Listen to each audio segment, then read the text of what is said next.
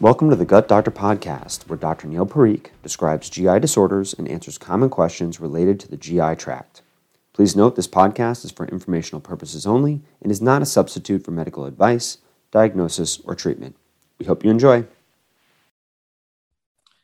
Welcome back to another episode of the Gut Doctor Podcast. I'm your host, Dr. Neil Parikh, and today we continue the Food as Medicine series with registered dietitian Jamie Allers. Jamie Allers is a registered dietitian at Hartford Healthcare's Digestive Health Center. Today, we're going to discuss gluten-free or celiac diet. Jamie, welcome to our show. Thanks so much for having me. I'm happy to be here. So we hear the term gluten-free used liberally. Is there truly a difference between gluten-free diet and a celiac diet? Great question. So not necessarily. When a person is diagnosed with celiac disease, the recommendation is to follow a gluten-free diet. So technically, both diets describe a way of eating that avoids or eliminates gluten. Okay, so kind of the same thing. It's mostly the term is based on if you have the diagnosis or not. Yeah, absolutely. So what do you, when a patient first comes to you, they've just been told they have celiac disease by their gastroenterologist or their primary care provider, what do you tell them when they first come in? So first, I always like to ask questions to really get to know that person a little bit better and see how they're currently eating and what type of lifestyle that they're living. This is really important because if I don't have this information, it's hard to know like what types or sources of gluten you might be consuming currently, or if there are any major barriers that you come across when you're trying to adopt a gluten-free diet. For instance, if you're really busy, like most of us are these days, if you need really, really quick options, then it's important to know that so I can give you suggestions as to what would be appropriate. Or if you go out to eat really frequently at restaurants, do you cook meals for your family at home? And maybe your family isn't going to be adopting a gluten-free lifestyle. So all of this really helps me to customize that individual plan for that patient. And then from there, I can go into education as to what foods actually have gluten in it to look out for. The big ones are being any foods that contain wheat, barley, or rye. And then looking into less obvious sources of gluten, such as those might be in, different vitamin or mineral supplements, or even some skincare products can actually contain gluten.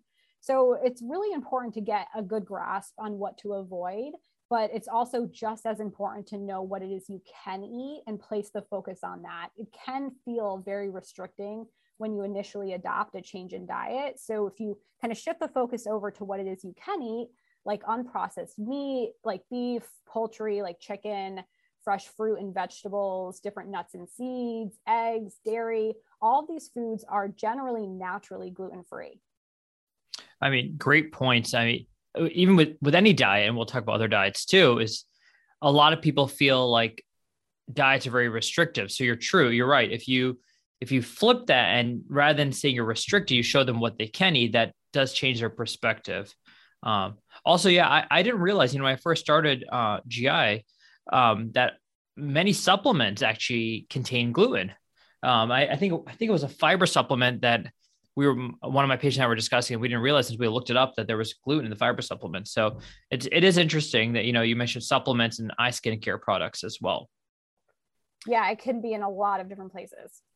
So I have patients, who go ahead and they tell me that they've gone gluten-free and suddenly a week later, now their bowels have changed and they're constipated. So it's almost like they feel worse initially because, they have celiac, they have some subtle bowel irregular or belly pain, they go gluten-free and now they're constipated.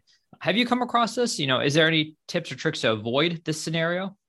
Yeah, absolutely. And that's sort of the irony of it, right? You're adopting a new lifestyle, you're trying to do something to generally improve your health, and now you have these new complaints.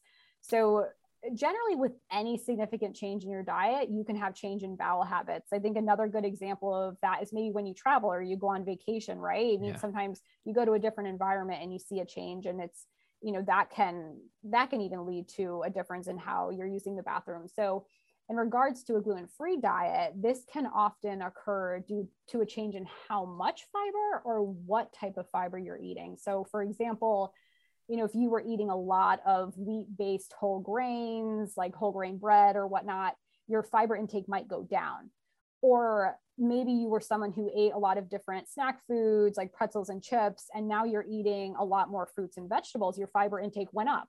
So some tips would be to just try to keep up with hydration, ideally from those beverages that don't contain caffeine. So water is the best example of that, just to help keep bowel regularity.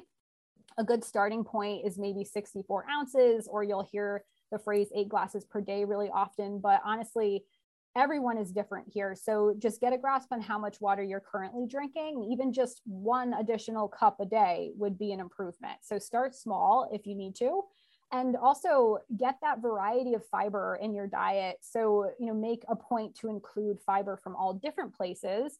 Don't just get it from fruits, try fruits and vegetables, nuts, beans or legumes, or even other gluten-free grains like brown rice and quinoa. So you're getting all different types of fiber. There's both soluble and insoluble fiber, 2 categories. So by getting a variety of foods, you get a variety of sources of fiber that can help with regulating bowel movements. Yeah. So I guess the key point there is variety. Yeah. It's always funny when people mention water, or I read, 8 glasses a day.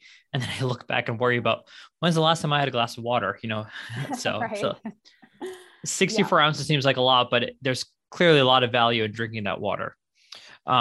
So 2 other questions that patients with celiac disease often ask me are related to cross-contamination and if it's okay to cheat with their gluten-free diet. What are your thoughts? Yeah, and that's definitely a question that I get a lot as well. And we can't stress the fact enough that we are all humans. We can't control every single thing in our life. We try to do the best that we can, right? And that's all we can really ask of with this as well. However, with that being said, this really is the best treatment for celiac disease, is maintaining a gluten-free diet. And there's really no particular amount that I can say is, oh, well, we know that this amount is safe or that amount is not safe. The real treatment is just trying to avoid gluten pretty much wherever you can. So again, like some patients have very obvious symptoms if they consume gluten. So let's say you get bloating immediately after you consume it, whereas other patients may not be aware that they're consuming gluten if they have nutrient deficiencies possibly that aren't as obvious, if it's, anemia or even something like osteoporosis for that matter, right? Like you may not know that's happening compared to when you're getting severe GI symptoms after you consume something. So it makes it difficult to know, even when you're trying your best, if you have had almost an, unintentional exposure. But, really the recommendation is to do your best as often as you can. Great. Have you recommended gluten-free diets for any diseases other than celiac disease? Yeah, so there is a category of people that have gluten sensitivity, which is not necessarily diagnosed celiac disease, but they do find that when they eliminate gluten, that they'll have an improvement in symptoms such as bloating, gas, or stomach pain, sometimes even, fatigue or improvement in energy levels. So going gluten-free could be helpful for those who have even, irritable bowel syndrome, IBS, or even an irritable bowel disease like Crohn's or ulcerative colitis.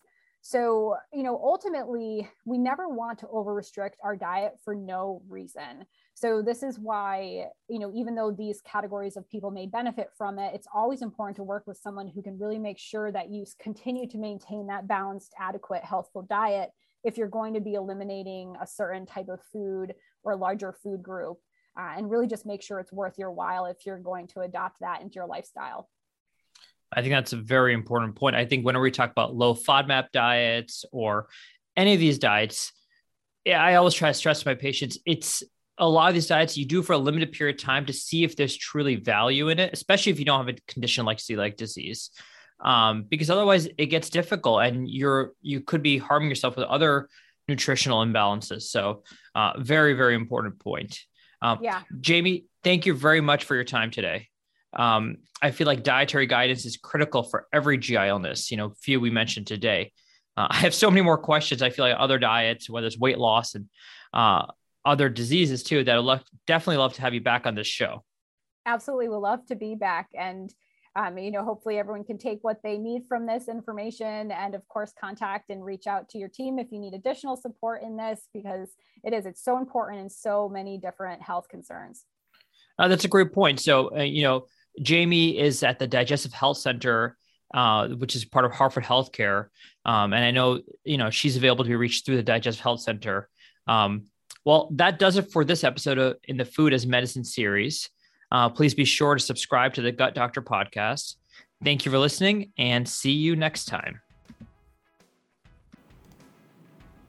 We hope you enjoyed this episode of the Gut Doctor podcast. For additional information about today's topic, please visit connecticutgi.org. Your feedback is important to us, so please remember to subscribe, rate, and review. Stay tuned for more episodes of the Gut Doctor, and if you think you may need to see a gastroenterologist, just trust your gut.